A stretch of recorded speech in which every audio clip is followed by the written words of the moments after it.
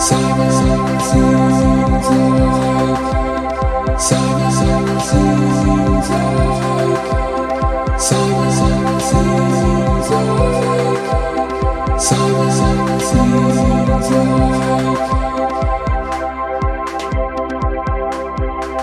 with that, the 2023 season comes to an end.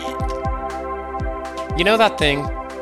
The TikTok thing where they say that? I think it was more of a thing last year.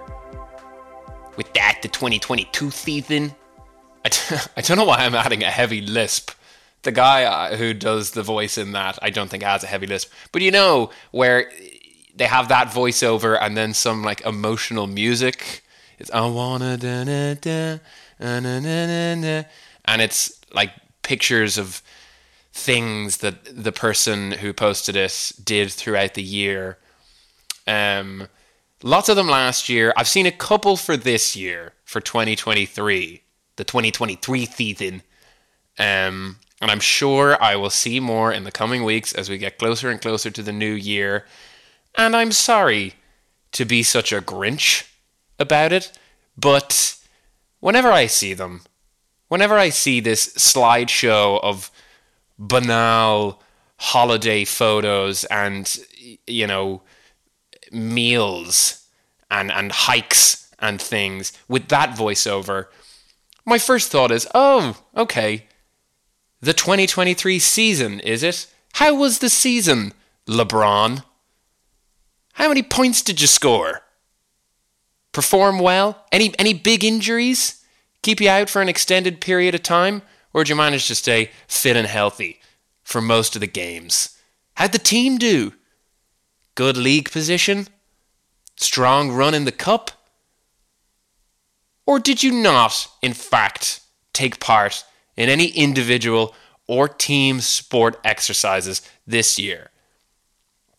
And is there no season being referred to at all, but in actual fact, this is just a collage of photos of your miserable life, you fat goof? Whoa. Harsh. Sometimes the truth is harsh. Okay? It's an inaccurate voiceover. And it irks me. I've got a cough at the moment, so everything irks me. It reminds me a little of, oh God, dumps on Instagram. You know what I'm talking about. When people post like 10 photos from the last month or whatever holiday they went on, and the caption is like, November dump, Mykonos dump, 2023 season dump. God, how unoriginal, Sarah, for you to be posting these photos again with the caption, November dump. Maybe your monthly Instagram dumps are why Jasper dumped you, Sarah. Maybe having to scroll through endless dead-eyed mirror selfies and shots of the love heart on top of your predictable oat milk flat white are what saw him scroll his way into your sister's pants. It's giving Grinch today. It's giving Christmas Grinch. I don't care, okay? I already had to deal with blowback from friends and family on my opinions on the Late Late Toy Show. If you're Irish and you're listening to this, you know what the Late Late Toy Show is. For anyone who's not Irish, quick bit of context.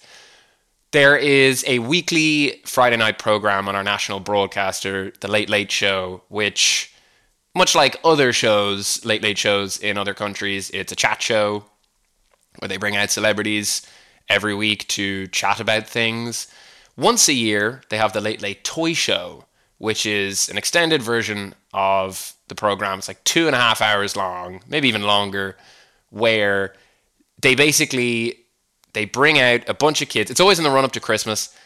They bring out loads and loads of kids to open up presents and to chat about what they want for Christmas. And they've got musical acts and they've got special guests. And it's a bit of a national institution. I think it's great. I think it's a really fun, cute, national TV show that we have for children. You know, that's who it's made for. That's who it's aimed at. So I think it's great that children are out there enjoying it. And also I'll accept parents of children. You know, they kind of have to watch it with their kids, but I'm sure they get something out of that shared experience.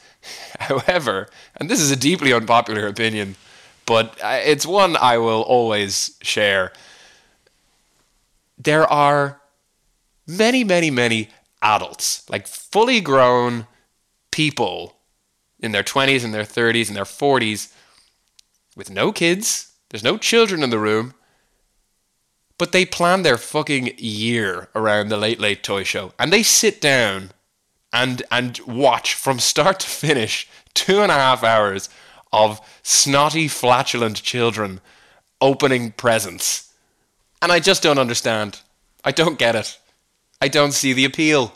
Why? Why do you do this? Oh, it's the magic of Christmas. We did it every year when we were a kid. Well, you're not a kid anymore, so grow the fuck up. Alright? You loser. It's Friday night. You should be out in a club doing shots and eating ass. You shouldn't be sitting at home watching children's programming. Get a life. He says as he sits alone screaming into a microphone.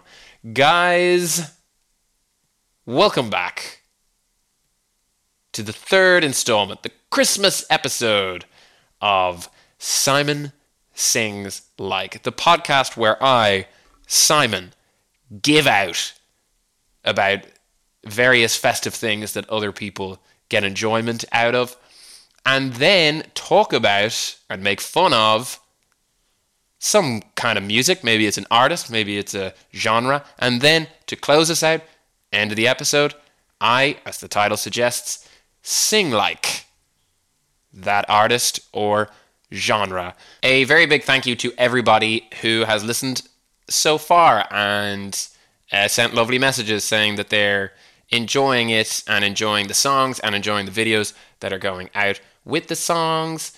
This one will probably be the last one of the 2023 season, but when the 2024 season rolls around, we'll keep going. I've got lots of artists lined up to tackle. Let me know on Instagram at Simon_Hennessy if you're enjoying this and if you have any musical artists that you would like to see me spoof in the podcast and in the accompanying song.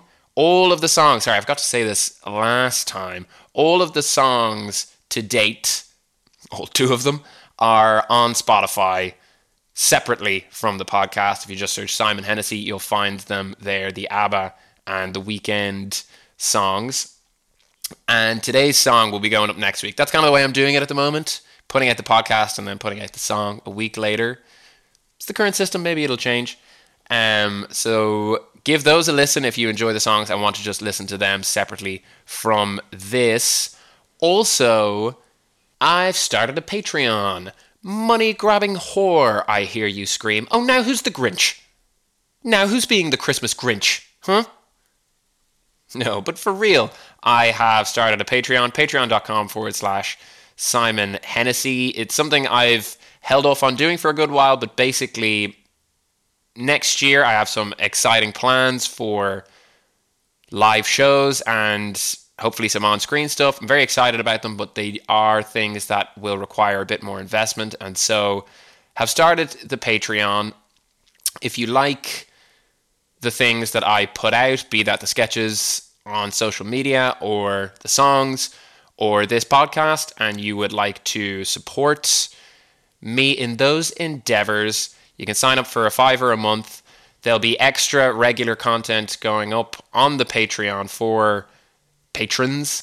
And my hope for that is that you'll get to have your say on what that extra content is. So if you sign up, you'll be able to see more of the things that I do or hear more of the things that I do that you like. So please consider signing up or, giving it as a little Christmas gift to that loved one in your life who just loves all things Simon. But either way, thank you for listening to this.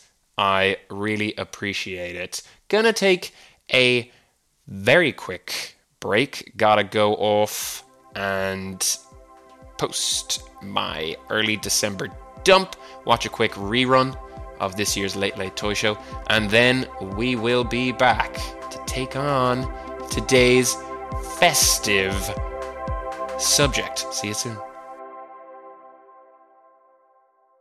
Simon sings like Simon sings like Simon sings like Simon sings like Christmas carols, Christmas Karens.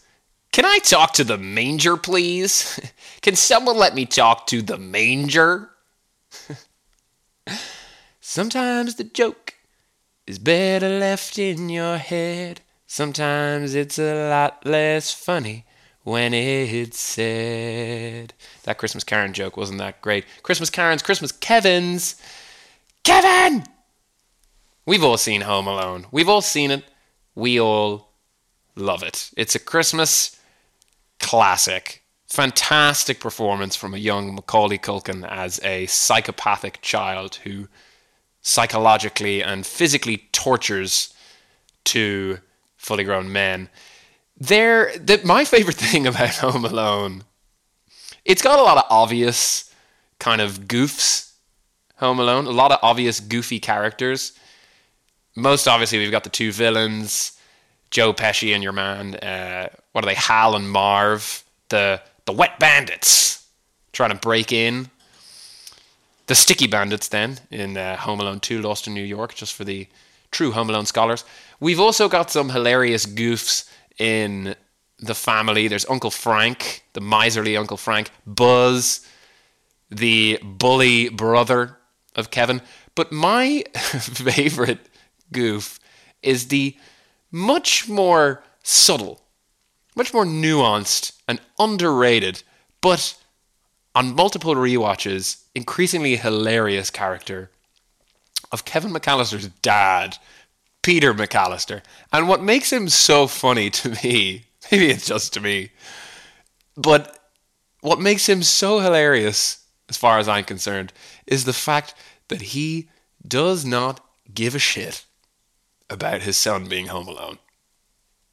Go back and watch the movies and just try and pay attention to him once they've left the house and once they realize that Kevin is home alone. Most of the screen time is the mother, the iconic Catherine O'Hara. But next time you're watching it, turn your gaze to the father, Peter McAllister, and enjoy the fact that he just doesn't care. I like to think in the scene on the plane, you know that scene where the mum is like, keeps trying to think of what they've forgotten because she knows in her heart of hearts that something's not right. And she's like listing things off that they potentially could have forgotten. And Peter McAllister, the dad, just keeps going, that's it. Just to clearly try and shut her up. She'll be like, oh, did we leave the garage door open? And he's like, that's it. That's it. I left the garage door open. That's it. And then we have the cutaway to her realizing it's her son and going, Kevin! And then we cut to Kevin. I would love to have had a more extended scene where she goes, Kevin! And then we cut back to the father and he's like, that's it. That's it. We left Kevin at home. That's it. Yeah. He's home by himself. He's probably going to die. That's it. And then gets back to his newspaper. Oh my God. Speaking of movies, a movie that I saw last night, not a Christmas movie, but it's almost Christmas. So it kind of counts. Saltburn. And, okay, spoiler alert for anyone who hasn't seen the movie and wants to see it. Skip ahead a few minutes. Although what I'm going to be talking about is, if you're even vaguely on the internet, something you're surely already aware of, which is the main, I think, point of the film. The whole reason it was made was to showcase Barry Keoghan's lovely, lovely cock. I really genuinely do think that was really what the whole film was all about. Just building to the scene where he prances about, proudly flailing his pork sword hither and thither. I mean, the movie is a bit ridiculous. Plot-wise, it's borderline nonsensical. As a political satire, it doesn't really hit home. I mean, it kind of does. You kind of get what they're going for, but I don't think, really skewer the upper classes as much as they would like. The twist is extraordinarily telegraphed. Like, it both makes no sense and it's something you see coming from the very start, which is a kind of a contradictory combination, yet it somehow manages to be both those things. But before I make it sound like I didn't enjoy the film, I did. It's a good vibes film. I love a good vibes film, me, and this had solid mid-2000s rich decadence vibes. And of course, it had the delight that was Barry Keoghan's staff only. Fair play, Barry. I mean, at the same time, if you've got it, flaunt it is a thing that my mother often says, not specifically in relation to exposing your genitals, but if you've got it, flaunt it, and he's got it. That is an impressive Johnson, and they don't... What I really appreciate is that they did not hold back on it. You know, because there's a bit near the end where you get like a flash. You get a sliver of that Taj, but not a huge amount, and you're like, is that it? Oh, is that what we were promised? It was not. They go all out. They go full ham at the end. And Barry, your kind of not entirely convincing northern accent is completely forgiven as you stride up and say, all right, well, here it is. Come and enjoy my proud hog, my fleshy penis on display, my Liverpudlian pudding here to enjoy for all you viewers. Not a bad Liverpool accent. Maybe they should have given me the role. Saltburn 2. Here we come. Anyway, just thought I'd mention that. You know, it's on my mind. It's on everyone's mind who's seen that film, so deserved a mention. Christmas time. Folks, what a great time. What a joyous time of year. I'm over my Grinch phase of earlier, and now I'm full of excitement for the festive season. Who doesn't love Christmas? It's a time for family. It's a time for drinking endlessly, so much drinking. It's a time for giving gifts and receiving gifts, and sometimes giving gifts that you have already received. Regifting. Gotta love the regift economy. That little self-sustaining circular economy that exists within the festive season. I imagine it's worth billions because everyone is a participant. We are all perpetrators and victims in the regift economy. And it's so funny. I really enjoy when you see someone giving a regift and the other person knows. They know this is a regift. And the person giving the gift knows that they know it's a regift. And they just have to pretend. They just have to power through and put a brave face on it and pretend that this wasn't something that, you know, Charlotte from 2 floors up, who couldn't have picked them out of a police lineup, gave them in the office Chris Kindle. And they're now passing on to little Jimmy, their 6-year-old cousin, who they drew in the family Secret Santa, and having to pretend like it's something they went out and bought for little Jimmy. Ah, well, little Jimmy, I know you're only 6, but never too early to get on the sauce. So here's that cocktail making set that I knew you were after. Have at it. Enjoy. You know, going up to your granny and saying, well, granny, we all know how much you've got into Bob the Builder in your old age. So here's that Bob the Builder coloring book complete with crayons that I knew you were after. Poor old granny's like, well, what about the sewing kit that I wanted?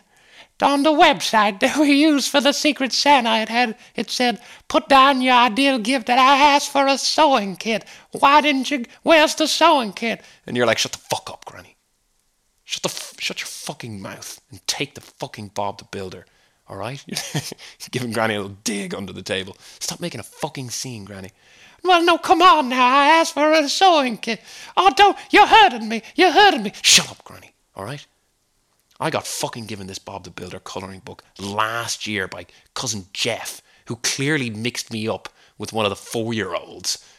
And I have no fucking need for it. And I don't want to spend money on you because you're going to fucking die soon. So take your fucking Bob the Builder colouring book. Whoa! Where did that come from?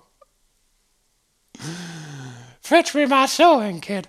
Anyway, Christmas carols. It was tough to decide what element of Christmas music to go after because there is so much Christmas music. Everyone throughout the history of the world has tried to have a Christmas hit. I was very close to doing 80s glam rock bands because I don't know if you've noticed this, but there are so many. It's so hilarious to me. For some reason, kind of anti-establishment, anarchist glam rock bands of the 80s, whose entire back catalogue is all like, you know, tear down the system and, you know, fuck the Tories.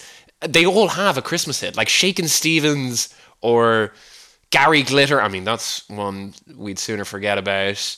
Even if we're going a little further back, like, you know, the Beatles and stuff. I suppose they're not quite glam rock bands, but like these sort of British rock bands all having their Christmas hit. It's hilarious. And they'll try and pepper in a little bit of their ethos otherwise. You know, a sort of a sex and drugs and Christmas Day. I'll have a Terry's Clockwork Orange straight from Santa's sleigh. That sort of, you know, under the mistletoe you might catch her up with Rudolph. Fuck you, Thatcher. That sort of vibe. So that was my first idea. But then I thought, no. Let's go all the way back. Let's go back to where it all began, Christmas music-wise. And let's go after Christmas carols. Now, I love Christmas carols. I really do. They're one thing you gotta give to the old Catholic Church is the music. They do music well. They have their issues, I think it's fair to say, but they've always nailed it when it comes to music. Not always in the live renditions. I mean, for those of us who were forced in their youth to go to mass and had to put up with the show-off singing priest, you know the one. Most priests will just get up there and they'll read the bits. But then you have the singing priest who'll get up and be like, you know, through him, with him, in the unity of the Holy Spirit, oh, glory and honor is your... Little kind of smirky look on his face, looking around being like, how fucking talented am I? You know, I'm not just a man of God, I'm a man of music. Granny next to you going, oh, he's amazing, I love his voice. You're there digging her in the ribs. Shut the fuck up, Granny. I gotta stop. I gotta drop that. But anyway, Christmas carols. I love Christmas carols, you know. The sweet, high-voiced young boy doing the solo. That's not a creepy comment, okay? Get your mind out of the fucking gutter. They always do. These choirs have a young boy soloist, and he's nailing the solo. And then you've got, you know, the rest of the choir behind, all men, because they don't really do women in the church. And they're kind of providing the other lines, the counterpoint. You've got the organist providing some solid accompaniment. Maybe he's, you know, just slightly out of time, but that's okay. My favorite thing about the organist is that at the end, he is going to go off on a bitchin' solo. It's guaranteed when you get to the end of these songs, after having just plodded their way through chords, backing up the singers all the way through, the organist at the end of any church song really is like, right, here's my fucking chance to shine, and they will lose the plot, and they will just, like a heavy metal guitarist, just rocking out on stage with a face-melting solo. That is what these organists are like. And I'm so here for it. I love it.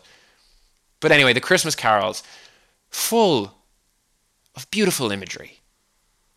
Stars in the sky, Bethlehem, the donkey, the three wise men, gifts. You know, we know all these images. Once in Royal David City, it's a silent night. Hark the herald angels sing. We know all these images. We know what they're telling us, what they're saying, the message they're sending. There's something else, though, that is very, very, very present in these songs. A point that they are very keen to stress. In nearly every single one of these, it's going to get at least one mention. It might get an awful lot more than one mention. Now, I'm just pointing this out. So if there's any kind of hardcore Bible bashers listening to this, don't get annoyed, don't get upset. I'm just pointing out the fact that Christmas music seems very concerned, Christmas music from the church that is, seems very concerned with making sure that we know that Mary was a virgin. Boy, do they get that message across. It's every time she's mentioned, it's the Virgin Mary. Not just Mary. Not just her name, the Virgin Mary. Virgin Mary, Mother of God. It's just a bit aggressive and a bit harsh on poor old Mary, you know? Because beyond a certain point, it starts to feel a little bit vindictive. It starts to feel a little bit like a personal attack. Like, most people don't love their sex life, or lack thereof, to be broadcasted quite so publicly, you know? You just imagine poor Mary kind of sidling up to the songwriters being like, hey guys, you know, cheers for the shout out in the song. Like, it's a really good song, and I really appreciate you including me. Do you have to talk quite so much about, you know, my virginity? Is that, you know, I'd rather you didn't. And then they're like, sorry, excuse me, the Virgin Mary is saying something. Sorry guys, excuse me, Mary, who is a virgin, is speaking. She's opening her virginal mouth and using her virgin words to share her virgin thoughts with us. Go on, the Virgin Mary. What ails your virginal mind? Did I hear Mary was a virgin? She must have a lot of time on her hands. Maybe she can help me out with my sewing. Hopefully this doesn't make its way back to any church folk and upset them. But I'm sure it won't, because, as we all know, nobody takes a joke about themselves as well as the Roman Catholic Church. If there's one thing we can say about those guys, is that they know how to go in for a bit of self-deprecation. They know how to laugh at themselves. So we're all good. We're all good on that front. Guys, listeners, friends, thank you so much for listening, and a very Merry Christmas to you all. I hope that you are either given gifts that you actually want, or if not, given gifts that you can easily repackage and give to the people in your life who you have not already purchased a gift for. I hope that you have a lovely time with your friends and family, and I hope your fucking granny doesn't piss you off too much. If you like what you're hearing here, feel free to go ahead and rate the podcast 5 stars. Feel free to sign up for the Patreon, patreon.com/Simon Hennessy. It really would mean the world. Your support. We'll be back doing this in the new year. Plenty of artists left to tackle, plenty of genres. I don't know, maybe I'll have a guest or two along the way for the podcast and the songs. We shall see. But before then, it's time for this week's song. It is time for the festive themed Simon Sings Like So. Without further ado, it's time for Simon Sings Like Christmas Carols.